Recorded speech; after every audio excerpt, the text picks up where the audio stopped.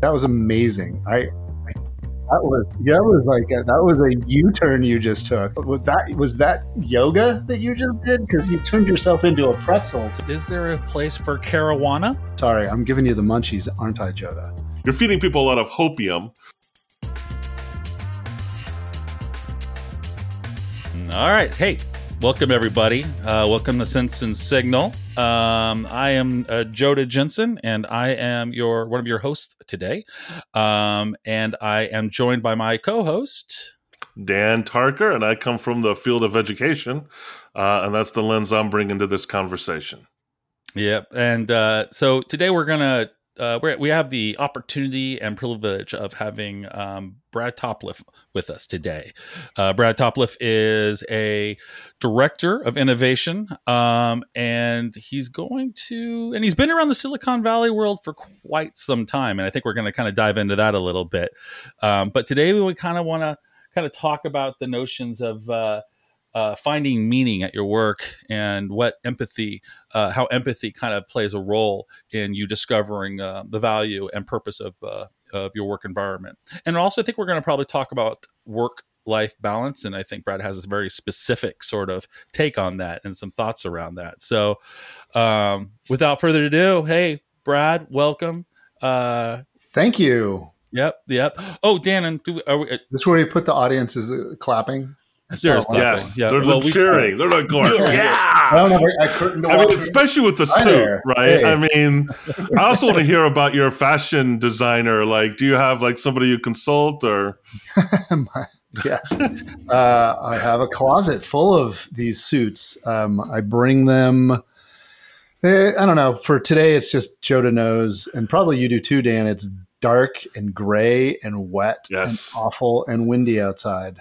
So we're all trapped in the Pacific Northwest. That's right. When I was, in the green room trying to decide what exactly how I would dress, and I've seen a bunch of your podcasts, and I just thought I'd go up level it into something bright and sunny, and maybe up. It helps change my mood. It helps. We appreciate it. We appreciate it. We like bright and sunny. So that everybody, so understands what we're talking about here. All three of us live in the greater Northwest area. Brad actually lives not far from me in Portland area, and Mr. Tarker lives about 2.5 hours north of us in Seattle, Washington. So yeah, and I guess I thought you were about to say a sea of communists. since this is also a non-video podcast, in addition to being on YouTube, I'm wearing a suit and tie covered in pineapples. It's beautiful. It's awesome. It is beautiful. It's very vibrant blue. And at some point, I hope you get up, stand up, walk back, do a spin, come back, so everybody can, when they on YouTube, gets that special extra. If I was wearing pants, I would do that. That's now you have to do it. I never wear pants when we're podcasting. Yeah, what are you talking about? Why is that a thing? So, all right. Have we wasted your time yet, Brad? No, I'm good. My time is yours.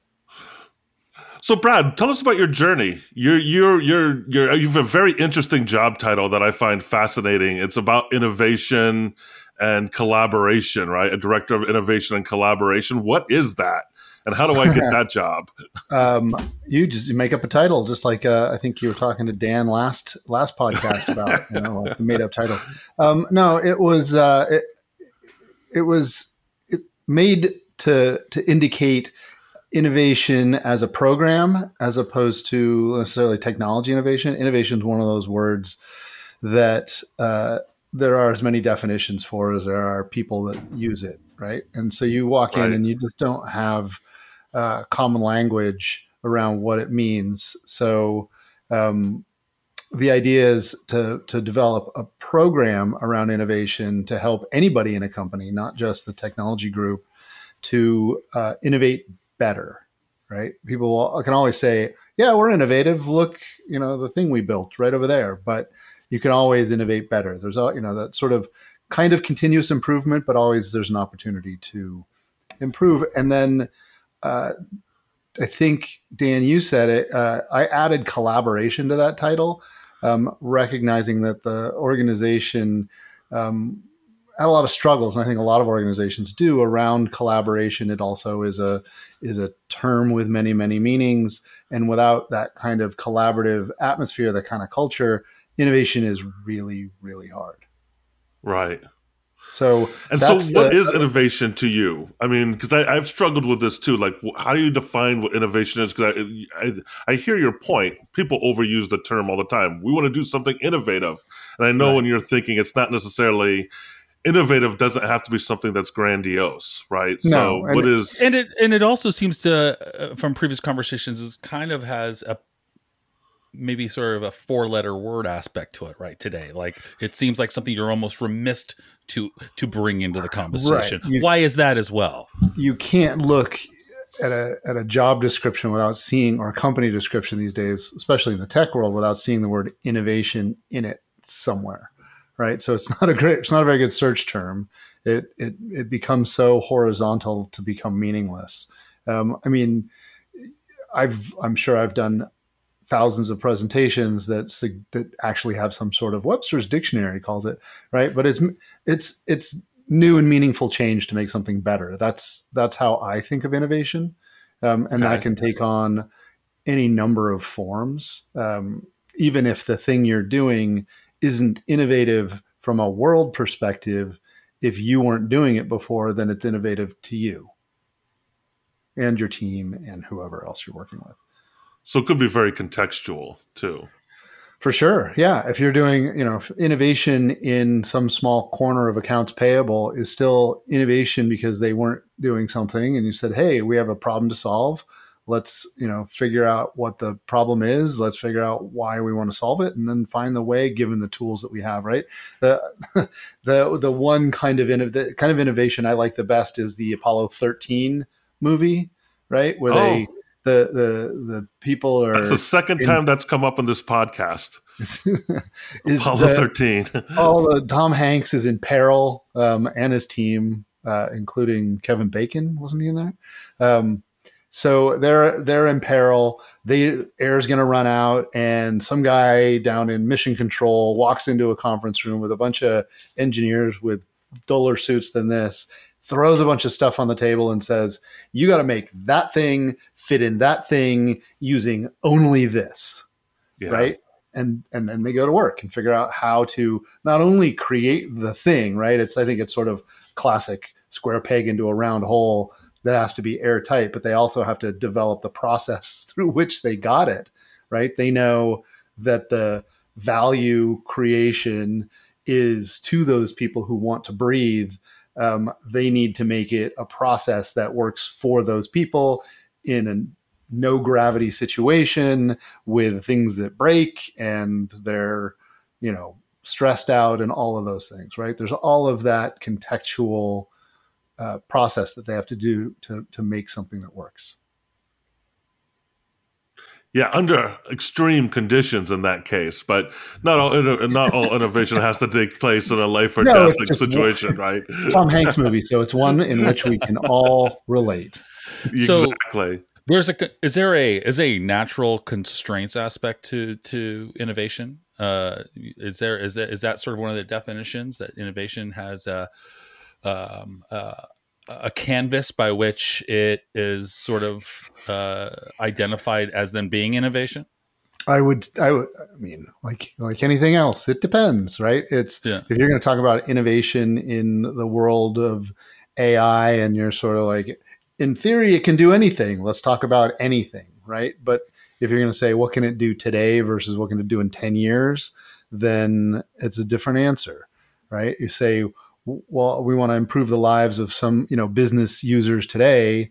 You're not going to go give them an AI tool that does something. You're going to give them Google Forms or whatever the tools they have at their fingertips.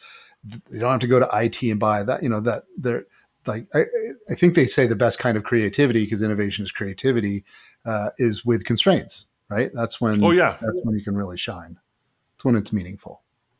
That's when it's funnest for me. Those are the funnest challenges. I mean, I agree with everything you just said, but just from a personal, professional perspective.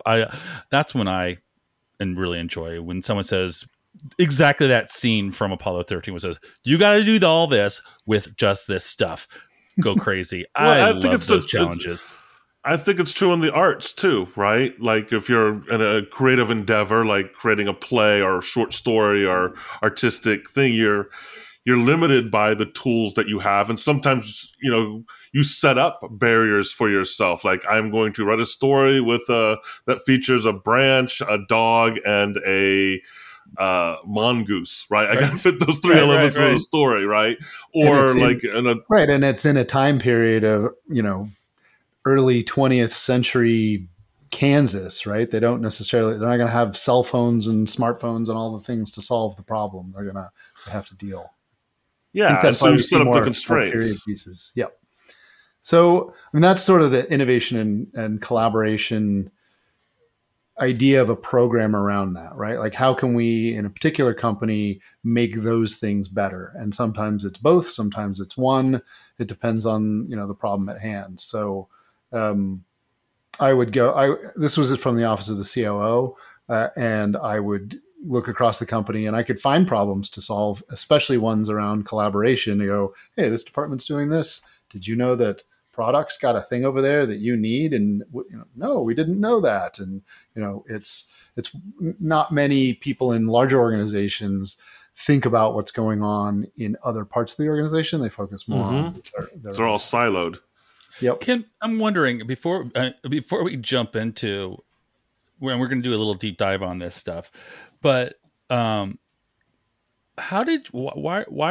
you where you're at? Why are you an innovation director? Why is innovation both a 4-letter word for you, but something that also that you want to rehabilitate into something meaningful? What is it? How did you get here? Why is this something that's interesting to you?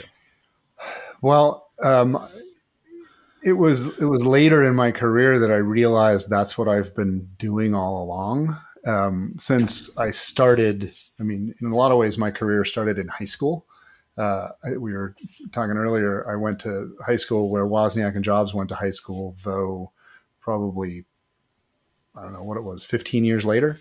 And so, but Apple was growing up. It was the Silicon Valley. We had computers, and I was the production manager for our previously and also when I was there, award-winning school newspaper. So like nationally known in those circles, right? It was competitive to get in, but we had computers. So ours was the very first year that we used computers to print out in PageMaker 1 an entire page of a newspaper, where before they would strip print and glue it all down. And if you wanted to make edits, you sort of cut out little words, but we did something completely different there. And of course it's desktop publishing. It didn't exist at the time. And I didn't think about that.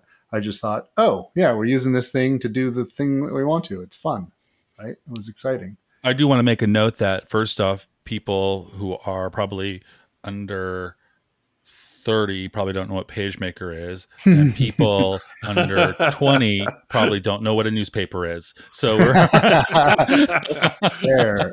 True. Yes, these are original Adobe products. They still exist today, right? We were using something called Illustrator 88, where today you have Adobe Illustrator. And I think that even young people today can understand that particular. Oh, they know their Creative Suite, their Creative Cloud. Right. Yeah, it all still exists. It's just these were the beginnings, and really they're not that much different than they were then. Just more powerful. So that led me to I went through college using those skills, traveled around the world for 5 years using computer skills to I could always get a job somewhere using a Mac. And then at some point I would come home and I would work at Apple again. And I'd work at Apple as a temp first it was the Career Center, but then it was in something called New Media, where they were trying to figure out how these new things that were appearing would benefit Apple. And it was, you could, if I talked to somebody in IT and got hooked up to this network where there were all these words and images and chat rooms and stuff, right? And never seen such a thing. And, there weren't really any graphics, and you kind of go through and like, what is this? Genealogy was big. The IRC chat rooms, those were big. And And then as I continued that sort of path of travel, eventually I came home back to the Bay Area, and all the billboards had URLs on them, and I was like, "Hey, what happened? I thought that was my thing, right?" And the world has sort Suddenly of became popular. they suddenly the internet was there, and that was that was amazing, and it opened up doors because I'd already sort of knew stuff. So Right. again, I would get jobs along in other media agencies, helping companies like Apple or Pioneer or these big companies, Disney. I had no idea how to use GIFs, how to use any of these things to sort of meet their goals, right? So eventually, that I was always in between art because could call myself a graphic designer. When I was using the computer, I'd be a graphic designer. But then art students sort of figured out how to use computers, and I knew I had to move on from that because I was not all that good an artist. I could replicate a lot of stuff, but I could also talk to the engineers. As I use those computers to also learn how to do pretty light programming. I just didn't head in that direction, but I was sort of in between departments all the time, and user experience is sort of a natural place that I landed, helping build a company from no user experience at all, where engineers just built feature lists full of stuff, to one, which is where Joda and I met, that actually valued the user, which itself, user experience itself, was a product that we had to bring to the engineers and sell them because they had their way of doing things, and everything outside of that was slowing them down. We said, looks that way, but not really, because it will, you're going to make all these mistakes, or you're going to do these things, or you're going to, the launch dates and all that. Built a couple products in that company, which were awesome. They were for business users. But in the end, when we launched them after years of building, either the salespeople wouldn't sell them, or the marketing people wouldn't put any money to them. So we're just like, well, why did we do that for 5 years? And that's where innovation came in. Why are we making these decisions? Where do our ideas come from? How are they processed? And the answer was basically at the executive suite, right? If the CTO of the company heard of an idea he kind of liked, he'd go, "Hey, why don't you go do that?" And then, but he wasn't checking in with marketing to say, "Hey, we're going to do this, and when we're done doing it, we're going to sell it." And the things that I built while they were, and Joda did too, they were great, amazing products that are even better than ones that exist today, but they were outside of the business model of the company. And nobody at the company really understood the whole business model. We just didn't talk about it. So that's why that's the long answer to how I got involved in innovation. Yeah, a couple of things about that. One, I'll agree. I think there's a lot of people and organizations who really don't have a full comprehension of what the overall organization does. I think that's even true in higher education. You think we all would have consensus about what we're doing, but I would say that that's true even in organizations like higher ed. But what fascinates me about what you just shared, going back to our previous episode with Dan Torres, is your positionality within that workplace environment. And it sounds like you are kind of at an intersection between engineering and marketing and art and probably this executive offices as well. Yes. And that positionality gives you kind of a perch where you can see a lot of different things going on and be able to make those connections that other people aren't able to make, which helps facilitate innovation. It does. And in that organization, user experience was part of product, so therefore attached to engineering, and of course, product managing and building from idea to launch these products. You got to know the engineers, and it's an engineering-led organization. So you're either making a product or you're selling a product, and everybody else is kind of just supporting things. But I was told when I said, "Hey, why are we doing this way? We could do it better. And let's start an innovation program." They said, "Oh, well, the CEO would never allow someone to have innovation in their title because you just hire smart people and they'll innovate." And they left it at that, right? So then when the leadership of the company changed, I was able to pitch an actual program to promote process and the ideals around innovation and facilitation and workshopping, and we had a natural group of people that were good at helping that in the user experience group, because that's the people who are trained to ask questions instead of assert answers. Interesting. And so how do you go, it sounds like you go to different parts of your company, identify problems, and then coach them on how to innovate. What does that look like? Like, how do you identify the problem? And then what things do you say to people to help stimulate that innovative process? Well, it's a long time in the company. When you're around for a long time, I think Bill Murray said it in Groundhog Day. He's like, maybe God's just been around for so long, he knows everything. Right. So, Yeah. so after a while, all the people you hear, and you've heard it over and over and over again, every generation. People trust you to talk and say, hey, yeah, this is really frustrating. They might not come to you and expect help, because in some organizations, no one expects help. They just try to get done with whatever's on their desk. And if you approach them and say, hey, I saw what you were doing, or I heard something in that meeting, can you explain what you're doing, what you're trying to do? And then you identify roadblocks, and the look on people's faces when you are actually there and trying to help them, and not sort of undermining with your own agenda just because you're trying to make the company better, then that has a roll-on effect where more people will say, hey, I have, this problem. Or it comes from an executive land where they go, hey, this is kind of a problem. Can you work on it for a while? Until either the parties involved resist so much that it's not worth continuing, or, you find a path and make it better. Yeah, because I can imagine you going into someone and saying something like that you might initially get some resistance or some defensiveness, and you have to build some trust to be able to open that dialogue. Yeah, for sure. And depending on which direction decisions are made, you don't always get that trust. Even executives are looking over the fence at the other person, battling for budget, battling for the attention of the executive above them, for the board, whatever it is. There's so much politics involved that people don't want to open up and ask for or accept help often. And that's a culture problem. It's what I'm hearing too is there's this confluence, and maybe you was sort of stated at the beginning, but there is, from your description, there is this confluence of innovation and dialogue, communication internally, the ability to have open conversations with people, and the right conversations at the right time. And, it's almost, as much as you are an innovation director, you're almost a dialogue director, a conduit. It's a facilitator. And there's facilitator. And there's a conflation in there, which is, I find interesting, because I almost, hearing you talk, the innovation isn't necessarily in what gets produced, but in how it was produced. Does that resonate with you at all? Yes. For me, innovation is a process. And, and as people will, you often hear, you got to fail fast. That's if the process allows you to fail fast, right?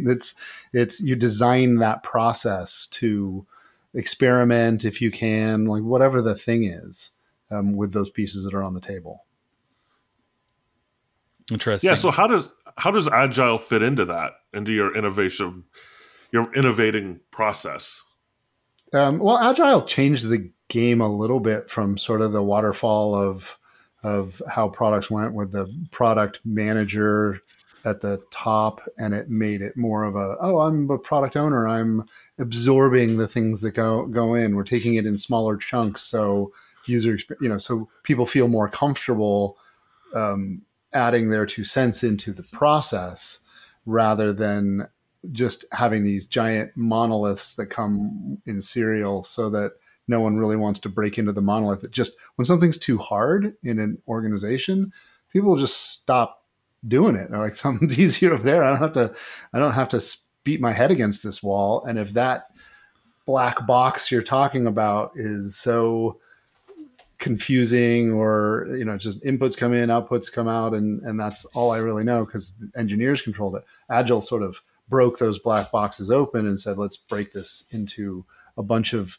manageable chunks in terms of time and effort, but also understanding. right? Someone can easily go, I don't understand that chunk. Interesting. So Brad, when I asked you to do this conversation with us, you sort of said, "Yeah, we can talk about innovation, but there's something else I'm more interested in." And Dan and I said, "Screw that, we're going to talk about innovation." It sounds like, which is fine. Like we can talk about innovation. I can It's talk going about to make a innovation great all thumbnail. yeah. Right. But before we move on to the next section, there was something I thought would be kind of interesting. You mentioned Kool-Aid. You drunk the Kool-Aid. What does Silicon Valley Kool-Aid taste like? And what are we talking about? I suppose it tastes like I heard this just the other day on a podcast. It tastes like hopium. Hopium, love it. Awesome. That was a politics thing, but you give like, oh, I do think that technology can change things, and I do think that I can impact those technologies, and that is the hope of change and the hope of people having other people's best interests at heart. Like that's where an optimist can really trip up, because not everybody has those drives to raise everybody up. There's still all the politics, which then makes you curl up in a ball and go home. And like alcohol, there you can drink too much and find yourself drunk in a gutter or in a jail. Yes. You drink just enough, your friends love you, and you have a good time. Maybe even some cool things occur. You play pool better. After the first beer, I'm way better. So is hopium similar? I mean, is there a good and the bad side to hopium? Yeah, I mean, I've stayed with startups way longer than I should have, because they're always just looked like one more. If we only just got that funding, or that person's going to buy this thing, or whatever the thing is, there's always one more thing that feels like I'm going to participate in something big. And then when it finally falls apart and, in a way that isn't fun for anybody, then that's where you got addicted to the maybe part and didn't really think about it's okay to leave things behind when they're not working for you as opposed to just working. This segment of the Sense and Signal podcast is brought to you by Awkward Pauses. Awkward Pauses, terrorizing podcasters since 2004. Order yours today and get 3 terrible cringe moments for free. Taxes not included.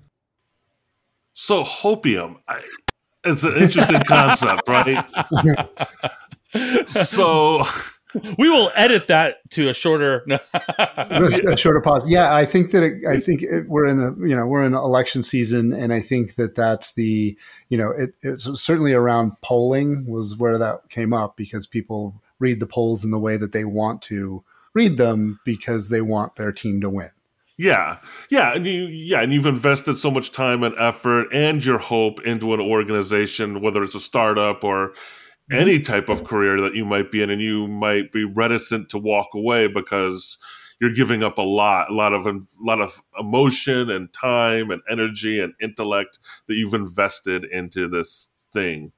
And especially early stage stuff, especially when it feels like any number of things that I was involved in startups, all of the startups that didn't get anywhere were cutting edge technology that 10 years later is identity management owned by the people, more of a democratization of identity. We had this great namespace and all of this stuff, but ultimately people didn't care, and now they do. So now people want to own their identities, and we said, like we told you. But, now it's too late. Right. Yeah, because you can't, you never know how the market's going to react to the product that you're developing. But I think in the long haul, though, if you think about innovation, technology and innovation, right, and let's take a step up, right, more of a helicopter view of it rather than inside the organization as an employee. But if you look up at the changes in technology since the 1990s, with the rise of the internet and Apple and Microsoft and so forth, it has fueled innovation. We can't really deny that. Like on a societal level, it's been dramatically transformative in negative ways, in terms of we no longer have our own identities. We're all data mines for companies. That's a negative aspect. But we also are on the verge of having self-driving cars. We're coding the human genome. We're making some real advances as well. Sure, of course, but I mean, there's innovation for just innovation's sake, right? There's all of the things that have sort of fallen by the wayside to get there, and then there's sort of the ethics around when you're making something new, like Facebook, and all the people that go, "No, that's going to be terrible, terrible for the world." You're like, "No, it's fun. I get to, connect with all my friends," and then fast forward a couple of years, and you're like, "Wow, we really could have used some policies or something at the beginning of that, to keep it from turning into a complete monstrosity." And you can't know, but there's no. I mean, I don't think there's a time when you can say there wasn't technology and innovation that didn't make something better, but it also comes in, the waves, right? You're like, look at the new VR headset. Like nobody cares, or AI has been around since there were computers, really. Like it gained in popularity and then, sort of fell off. That's interesting, right? Because you think it's going to be a breakthrough thing and it doesn't happen. But it will eventually be that breakthrough thing. And when you look back far enough, you're like, oh my God, look at that. All those people who said this was going to break through thing, in 1968 were right. Right. Sometimes, they were just 30 years off. Living in Silicon Valley is almost like living in a casino. You're at, in the sense that you're all at a table and you hear everybody winning next to you. You hear someone screaming over there and someone, I won. And Silicon Valley is full of, the startup down the street got $37 million of funding. And it really is, when I think about it, has that sensation, and it belies the truth on some level. Right. And it can kind of lend to abuses to some degree of people's time and energy, their spirits. I think that like a casino, one can go in and win that first time maybe, and now they continue to go back to find that high again. And I think Silicon Valley is kind of like that. It's, you get so close, or people who are there, or literally down the street, one of the companies becomes a unicorn, and it's so tantalizing, and leaders in these companies can kind of take advantage of that and make people work to degrees that probably might, again, be unethical, right?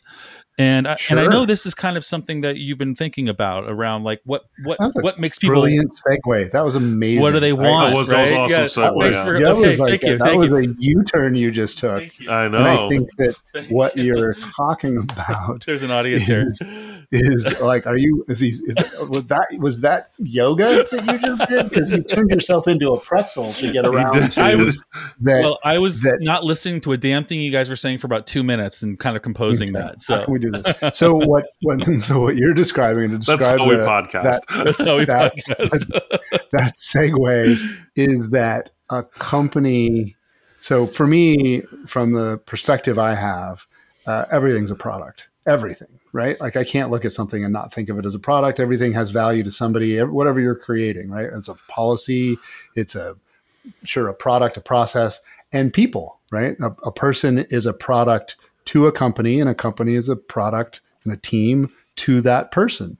So it offers them a value that they want to receive, and whether they stay with that company or not, or jump to the next one, then, or, if they have that opportunity, or just stick around, being sad and miserable until the whole thing falls apart, that affects their efficiency. I don't even want to say efficiency, just happiness. And then, which then affects the culture, right? Like the culture of an Uber versus, something that maybe almost anything was less toxic, male, whatever, which they believed would be their savior, right? And they made a lot of money being that, but there's a lot of people that suffered for it. Yeah.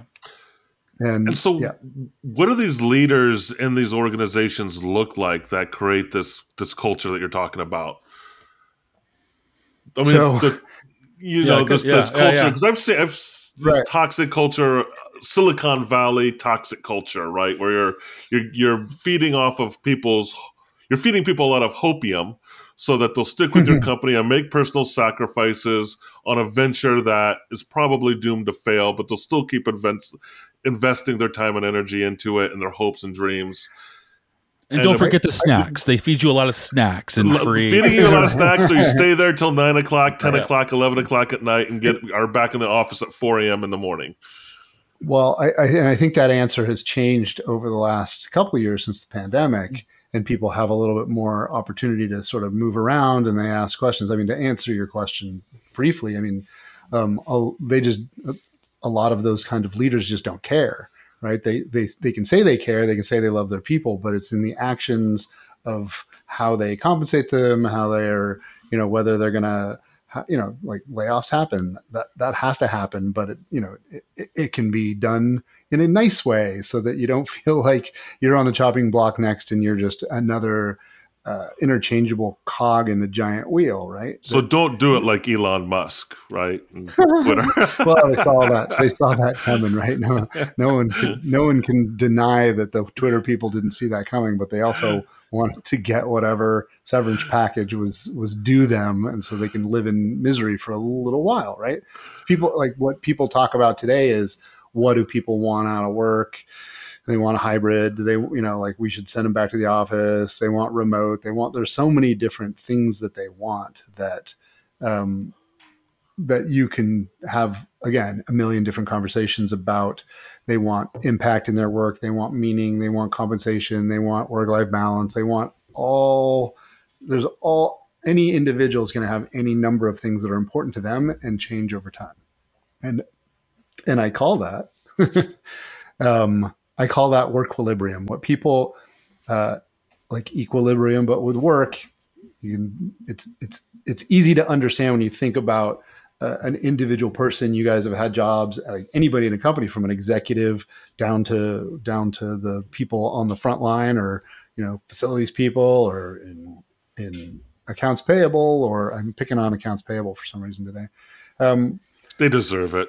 They're always late. At the base, what people want out of work, the very base minimum viable product of the job is for things to be okay, right? Like, I want to go into work every day and not be stressed out that I'm about to lose my job, that my boss is a jerk, that the project is failing, that I don't get paid enough. Like, I don't want to go in there and think about that. So I find this sort of equilibrium state. Everybody wants to love their job, but at a minimum, they don't want to go every day going, I'm going to go find something else. At that point, they're falling beneath this neutral buoyancy of work equilibrium. And companies, teams, wherever, people every day, they can either add weight to those employees, meaning they're dragging them down below the line, or they're floating them in very small ways. So, like work-life balance, for example, is a really big thing, and you can have lots of policies and programs in place, but people still burn out. It's all an individual thing. You can't make everybody happy, but you can care that they are or aren't, and you can train managers to care, right? Without that piece, everyone's just kind of like, oh, I better go, I better be hitting LinkedIn and finding something new because this thing drives me crazy on a daily basis. Everyone's going to hate their job or dislike their job from one, on a day or a week or whatever. But hopefully they go, oh my God, I forgot how much I love my team. I forgot how much, we finally launched something, we've impact, we're doing something. So they rise back up and go like, my job's actually pretty good. Yeah. I'm wondering, so to mix metaphors. So you've, the owner or the managers, the leaders of these companies, they dole out all these 6-packs of work equilibrium, and that can definitely throw you off your, or excuse me, hopium. No, is it hope? Yeah, that's right. Hopium, and then that can throw off your work equilibrium, and or at least obfuscate the fact that you're probably working in ways that are not conducive to long-term good health, whether it's physical or mental. Right. Giving the promise, that unicorn promise where they go, we have a startup and we're going to change the world and all y'all are going to be billionaires. Right. And people go like, ooh, I really like that. I'm way up here. Right. You could make me work 90-hour weeks. That's right. Yeah. You can do all sorts of things. My boss could be a jerk, but I'm like, wow, look at that. I can see. Well, I can't quite see it, but that guy just described a golden ring that I can almost see as a possibility. Right. And they go, great. but man, you're going to crash hard when, they have a layoff and you're like, oh, not everybody gets that gold ring. And most Oh, will crash, right? I mean, most find the yeah, crash, and it's funny when you say like my boss is a jerk. All you got to do is point to Steve Jobs and go, well, Steve Jobs was a jerk, and all those people. That was a great company. I guess it's okay to have a jerk boss, right? You can start to right. apologize, and I'm wondering, instead of maybe just don't. And I think there's a value in hopium, right? I think we discussed this. There's a dark side and a light side to hopium, and hopium is what is that balance, right? And I throw that question out there, and then I also throw a question: is there a place for Caruana as opposed to hope? I mean, Marijuana. I like that. Is there? I like that. Oh, wow. Okay. Is that a mixed metaphor or is that just a gateway drug to hopium? But is that a currency? I feel like millennials might be expecting that currency actually more and more. I feel when I work with millennials and Z that Caruana is something that you don't care about me, then I'm not going to care about this project anymore. Then Right. I'm going to, you're not going to pay me as much as I think other people are getting around me. Then you're going to pay me at 80%. You're going to get probably 70% out of me because, it's hard. You're going to look at me funny because I like to take 2 weeks off 4 times a year. I'm out.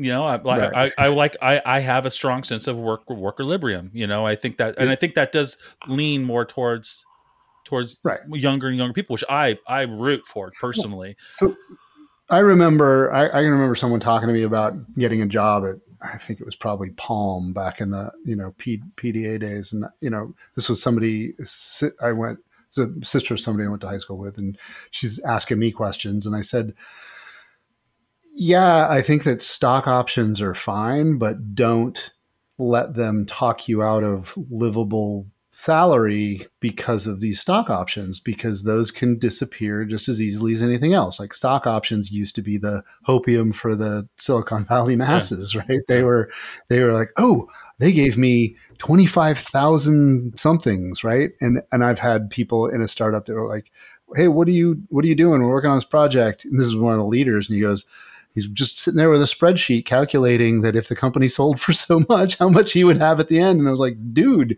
you're going to drive yourself nuts doing that. Like that's gravy. Right now, do the job. And if everybody is just focused on that thing, then you're not going to succeed at all. Right. So then that part becomes something you want to have for sure, right? The Amazon people, the Google people, they're talking about RSUs all the time and total compensation, and it just keeps like ratcheting up. And you see these, they're making lots of money, and they're like, I'm getting burned out, but damn, I'm making $700,000 a year. And everybody else, those are often engineers, right? And everybody else is just like, I just want to live, man. I want to see my kids. Especially if you live in Silicon Valley, right, where it's uber expensive. I mean, Washington, Seattle's the same, right? For sure. I want everything to be cool. I would like to get compensated, one, fairly for the work I'm actually putting in, and I would like to have a piece of the success of the whole company so that I have something to believe in, right? So I'm going to throw in this whole hopium Caruana conversation, since we're all getting high on this, a different aspect to it. And because I come from higher ed and nonprofit sector, and those things, interestingly, I think exist there too, but in a different way, right? Because I think when you're attracted to Silicon Valley, there's a monetary reward you're looking for, as well as a prestige and changing the world through technology. And I think in education and a nonprofit, it attracts a different type of person, potentially. One that maybe is more focused on caring, getting to that Caruana, and how that could be a manipulative drug too, right? And like, we'll often hear like from leaders, like, well, you're here for the students. And the response from faculty or staff and stuff like that is like, well, I can't pay my rent. I'm living in my car. I have to go to the food bank to eat. But the response from some people in leadership, I think people who are wise don't do this, is like, well, but we need to put the students first. And it's like, no, we have to put people being able to live first. Because if you don't take care of yourself, getting back to care, if you don't take care of yourself first, you're not going to have anything to give to anybody else as far as energy or thought or work effort or anything. Right, and people are starting to they're starting to realize, or at least they were, because now the economy's shifted and it, like the balance of power shifts, that it used to be work at the center, and then you sort of go out in these rings, and you're out there somewhere, your life. But now people started to think about, wait, no, I'm at the center, and my job is supposed to surround me, not I'm just going to work to work really hard just to have a life. I want my life became integrated. They used to. I never liked work-life balance because you're trying to measure two things that are not the same. So how many work units versus how many life units? Where is the balance? It doesn't make any sense. And then people started talking about how it's integrated. It's more like a yin and yang because work and life are kind of integrated, but still the yin and yang have lines on them, right? In the pandemic, everything got all shaken up into very blurry, a work-life smoothie. And no one can figure out where one starts and the other begins. And then you're like, oh, well, there's parts of that were really good. Sorry, I'm giving you the munchies, aren't I, Joda? Yeah, you spoke too much of that marijuana. So much marijuana that they recognize that what they that they like the part where their kid comes running through after school, even though, hey, I got to do a Zoom meeting, and that people didn't care that much. They're like, the dogs were running around. People brought the dogs. Your dog's going crazy for the mailman. Yeah. It's fine. Your boss isn't going to go, that was very unprofessional to you. And, Joda, we need to have a talk. Obviously, if you have something really important to do, but everybody from clients down got off their pedestal in the pandemic and went, I want to have that balance too. Like, I don't want to yell at people. It doesn't feel good to a jerk necessarily to yell at people. It's just a different part of his brain he's feeding. With that said, I have been asked to wear shirts more often to meetings, and so I think there is a boundary there somewhere. Right. Yes. I had to ask him to wear a shirt on this podcast. I know. I really don't want to wear shirts at all, and that's whatever.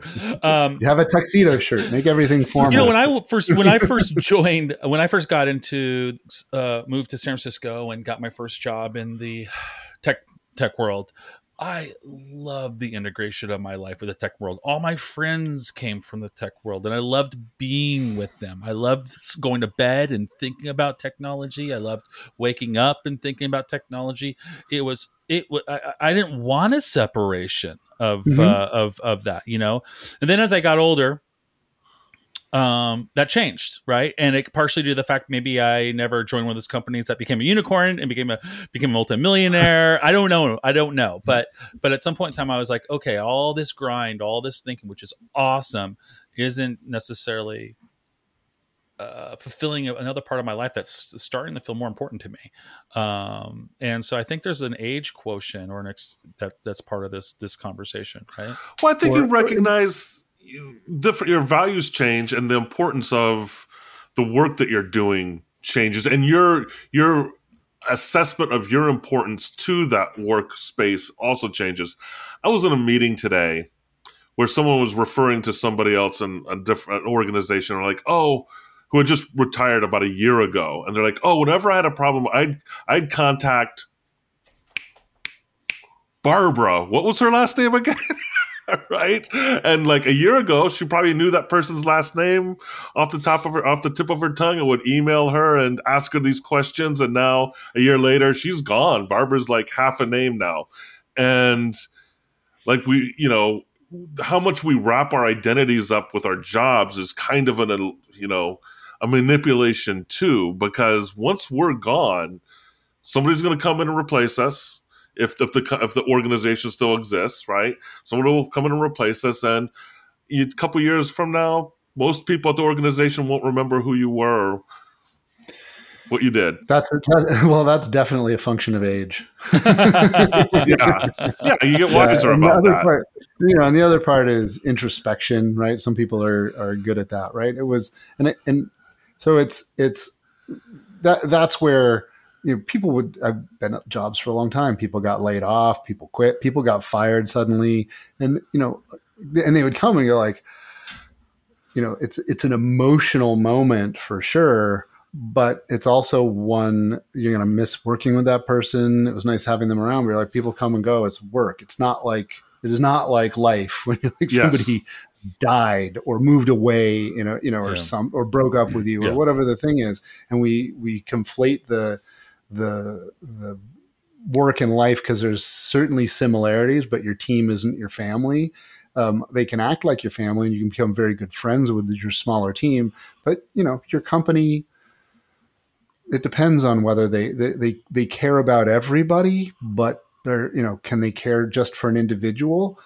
That's really harder. So, which is where culture and values come into play, because you set those in a way, and if you live by them, then people feel there's sort of rules to live by, right? There's like this Caruana, I suppose, can be your value, and you're like, just be. There's some companies that I want to work for.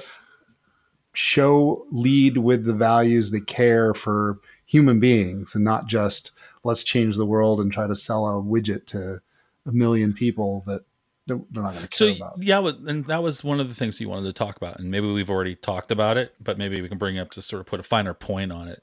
You make a statement that empathy is the secret sauce, and when you say that, are you talking? What do you mean by that? When you say, are you referring to the organizations? Are you referring to the world, myself? What are you talking I about? mean, yes, I've done enough therapy to recognize that empathy is probably the secret sauce in everything, whether, but it changes in its own definition. More I learn about how you define empathy. Brene Brown really picked up the empathy gauntlet. Yeah, Pick up a gauntlet. Anyway, she picked it up and describing what empathy is versus sympathy. Yeah, And I remember saying that's that. great. Years ago, what was it, 94, Goldman had his emotional, like his EQ, your EQ, EQ instead yeah. of your IQ, right? Nobody talks about that very much anymore, but it's no less important to recognize that whether you're talking about innovation, this is where I draw it all together, innovation, product management, right? The user experience people have to have empathy with the user, be able to put yourself, empathy is putting yourself in somebody else's shoes, being able to put yourself in somebody else's shoes. It fits in almost every part of a company. HR needs to have empathy for people in order to treat them nicely when they are forced to reduce, have a reduction in force. The thing with empathy, though, is that, and Dan, you were sort of talking about this with the culture and the leaders, not everybody has the Yes. same level of EQ and empathy. And there are different types. I think they say 3 or 4 different types of empathy. And there's But also dark empathy, right? Maybe Is that 5 then. Schadenfreude? I think dark empathy is like where the leader is able to put themselves into your shoes, but they don't have the sympathy component of it. They don't really connect with how you're feeling, but since they know where you're at, they can use that in a very manipulative way because they are disconnected from how you're actually feeling about it. They know how you're feeling, but they don't care. And that is, I think we didn't talk about it in this, but studies show that something like 16% of CEOs fall on the spectrum of psychopathy, however you're going to pronounce that. And that, and they mask it with charisma and charm, but they're ambitious. The people, especially if you're a highly paid one, like you can be the CEO of something tiny, startups might be a bit different, but when you've gotten to where you are, you did that through not necessarily backstabbing. And it doesn't mean that all CEOs are like that, but there's a certain, well, let's make decisions and let's move fast, despite the people. They might, they know right from wrong, but they, some of them, not all 16% either, but they don't care, right? They're just like, ultimately it doesn't matter. I'm here for my success. Maybe I'm here for the success of my immediate team, and everybody else, great, if you get there or not, right? And some are going to be really good at it. And, there's cognitive empathy. I think that's part of what you were talking about. Yeah. And then there's emotional empathy, where people can, right, they really tie into the emotions of others. That's, that's when you're crying when a soldier, comes home and they have video and he sees his kid for the first time. You're like, right? That's emotional empathy, and Right. one of them probably leads. Obviously, cognitive is going to lead with thought, and emotion with heart. But there's got to be a mix of those things, Right. or For you have the spectrum of psychopaths, or you're just dark empathy. totally emotional Yeah, all because the I think the time. You're dark kind of empathy is just the sobbing. cognitive part. They got the cognitive part without the feeling part. Yeah. I've Right. never heard of it. That's interesting. So let's assume empathy is the lingua franca. Let's say it's the lingua franca of organizations. Let's assume that's what the lingua. It should be the lingua franca of organizations. The starting place, meaning that everything arises out of that. How I treat you, how I think about the product starts with empathy. How I think about Mhm. my coworkers starts with empathy. How I think about my reports starts with empathy, which means it frames my conversation with you from the get-go. Mhm. Are there structural things you think organizations can do to capture this sort of lingua franca? Well, when you say lingua franca, I think you're talking about literally language, which The is language of empathy. something that I'm being metaphorical people here. The language of it. right, but and there's a difference between the language and the action, Yeah. right? So people put as their core values of their company empathy. That can be up there, but what did that mean? It became the new innovation. When Right. you go empathy, like you can say empathy is important, but you don't necessarily absorb the idea that it's not only it's not like IQ where it's inherent to you in theory, right? It doesn't change, but you can grow into it if you care about you and people around you. So putting that into action that's the hard part. But admitting and understanding that just saying the word is not doing it, right? It's like saying something's going to be really hard, and then when it's really hard, you're like complaining. You're like, well, you said it was like just saying it's hard doesn't mean that it's no less hard. You have to go through the hard part. And empathy can be really hard for some people. Not all managers are going to be good at it. And if you're not going to go to someone and say, no one thinks they're not good at empathy necessarily. I don't know what goes on in other people's heads, but like everybody thinks they're good at it. So you can sort of rise people up and have them helping each other. You can model empathy pretty well, right? Like people who are good at it are probably more likely to recognize that not everybody's good at it. And they're not just going to yell at someone across the room and say, hey, you should just be more empathetic. Everybody Aren't thinks, you more empathetic? Damn you! right. It gets into the difference in thinking for so many people. People on the autism spectrum, for example, or at least famously not particularly on the empathetic realm, but that doesn't make them bad people. It just Right. means you don't depend on them for a hug in all cases. I'm not saying autistic people don't hug people, Right. but Well, I think it and you can. comes down to self-awareness too, and awareness of the people around you in the organization, and treating them as individuals and understanding their limitations and your own. I did interview once a president of a college who was definitely self-aware of his own limitations around empathy, and he had to manage several crises over his career, and he went to his PIO, his public information officer, whenever he started a new job, and was like, listen, if something happens like this, I'm not going to remember to go talk to people about it. Right. So you need to help me and remind me that I need to do that Right. work. Yep. Yeah. You can be introspective and not be particularly good at empathy. And I think that I suppose we outsource, at least in larger companies, they outsource all empathy to HR and go like, well, that sounds like HR's job to Exactly. sort of figure that out. Right. Yep. But fine, learning I and don't find development. HR very sympathetic or empathetic. No. Again, Dan, you and I have talked. I think HR is significantly different in the software world than it is in the education. I think it's different. I've listened to read a lot about HR, when it used to be called personnel department, right? And then it became human resources, which sometimes that means humans as resources. Sometimes it means resources for humans. And it depends on the person you're talking to, which one. There's the tactical, I need to get you your health benefits as resources for humans. You need to make sure that they have the human things they need to do their job. And then there's more learning and development and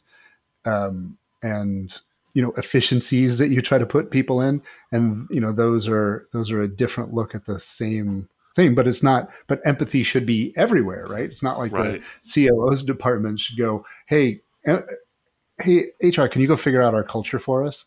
Like, no, everyone's in the culture. How? But they'll do it. They will. And they'll write 5 words. Sometimes they rhyme. Sometimes they spell your name of your company, and that's terrible. You'll have to take some courses too, for sure. Okay, so I'm gonna put on my Chris Matthews hat. I don't think you answered my question, Brad. So, are there any structural things that need to happen? That are there structural things in organizations that you think that could be put into place, HR or not? Or is there something? How do we get to empathy? How do we get more empathetic in a world? I think that it starts like many things with communication and an understanding that when you say empathy or when you say innovation or you say whatever, that you're defining what you mean by that at the time. But having it known that empathy is different for different people, talking like if learning and development is just going to have a bunch of webinars about, I don't even remember what webinars they put on, but if you don't want to be talking about your feelings constantly at work, but you can certainly put structural resources in place where people are like, oh, work is such a strange place because you spend so much time with those people that there's no better place to reach humans and give them information than on your Slack channel, right? So we had one that was social pets, right? And you could see so that's sort of structurally you're setting up spaces where people can go, oh, that's so cute. Or we had social yelling, right? There were social channels within that, right? And you can have the same thing with resources. You don't want to get crazy with the differences in people's neuro makeup at work, because that's a really sensitive topic. But, it is thoughts, feelings, and emotions are all different, right? And it's okay to have that sort of, whether it's going to be hey, we're all going to talk about thoughts, feelings, and emotions to try to understand what empathy means as a presentation to the company, bring in an outside speaker. Those are things that learning and development can do, but they're so soft that they often don't. Right. And they make it interesting and make it part of the common language. You don't want everybody just walking around saying empathy all the time. You want to go, but you can, without saying the word, you can give people recognition for recognizing people, right? You can go, because that's part of empathy is, people want recognition. And I see that person is, struggling, and I'm going to go talk to them about something, right? But there has to be a lot of learning for managers. That needs to be part of manager training to think about that, right? So if you talk about, there's ADHD in my family. If you recognize that someone was struggling with something and it looked like they might, that could be part of their lives, you wouldn't go, hey, do you have ADHD? Or, I've seen things where you support different groups, but some of those groups don't necessarily want to be out, that person doesn't like to speak up in meetings. Joda doesn't like to speak up in meetings. Hey, Joda, why don't you talk? Joda's going like, I wasn't speaking up because I don't want to. And now I'm on the spot and you've made things worse. Right. So you almost could look at it as sensitivity training, but it's not sensitive training that something bad happened. It's just making things better. Right. Interesting. Well, that was a fascinating discussion, Brad. It was. And I'd like to say, so Dan and I are trying to come up with this like final takeaways, like wrap it up. And I'm going to lean on you. What's our wrap up today? Me? Yes. Or Dan? You, Brad. The other No, Dan. it's you. I don't want to be called on. That wasn't very empathetic of you. We didn't. That's fair. What is the wrap up? I mean, ultimately, you said empathy is a secret sauce, right? And you can't just say that and walk away. So it fit the topics of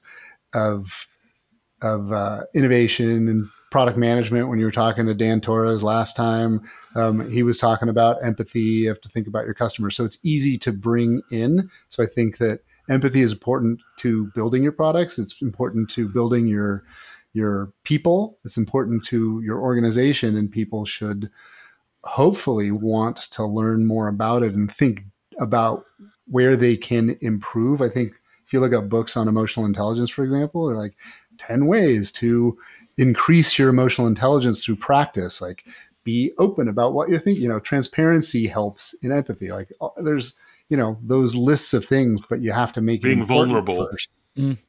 Being vulnerable. That's something that that executives should do with each other, but probably don't do with each other very often, especially with an established company where there were founders that set this culture before. Good, bad, and when it's bad, nobody wants to go, let's do work therapy to understand why we're all, jerks to each other in Uber, right? And you're like, that takes a lot of introspection and sort of facilitation to get to that place and go, hey, you know what? These silos exist because of the fear culture that the original founder, who's been gone for 10 years, set up, where he just would fire people that made him mad, right? So people don't speak up, and they close in. So all of those things connect back to empathy. So if you had a takeaway for something, it's that it's really important to all aspects. It doesn't just belong in HR, and you can get better at it, but not everyone is going to be wired to be Brene Brown. So try to be like Brene Brown. All right, I got it. Right, so, right. Yeah. And if you want to do that, learn to apologize. Learn that apologies are okay, even in business. You don't have to give away the argument to say, you know what, I spoke over you, and I'm sorry. You don't have to. You have good points, and I apologize. Cool. See, Jody, you can apologize for interrupting me. I'm never going to apologize to you, Dan. It's never going to happen. This is a toxic work environment. All HR. We need an HR department, all right. Well, Brad, thank you so much, man. Yeah, thanks, Brad. Pleasure. This was amazing. This was a lot of fun. It's nice to be on as a participant, not just a listener. I appreciate it. Well, we'll definitely have you back. If you want to come back. Thanks, guys. Yeah, just wear another flamboyant suit. I can come back. I can come back 30 times then, I think. Yes. That'll be the thing. We'll say what our next episode, what suit will Brad be wearing next time? Brad wear? Yeah. So, well, hey, thanks again. And for those who are listening, I think we gave up on you clicking likes or subscriptions, but I haven't. Try to click a like, a subscribe. Do all that That's stuff. Right. Show some empathy. Show some empathy. Yeah. Click like. Show some empathy Jordan for needs us. it. Makes him feel good. He needs the dopamine hit of a like. It does. It does. It helps out. Dan needs it more than I do, but it does. Yes, absolutely. And now for some Carolina. I've given up. I'm cynical. I have no hope. I have no hopium. Stop taking that shit.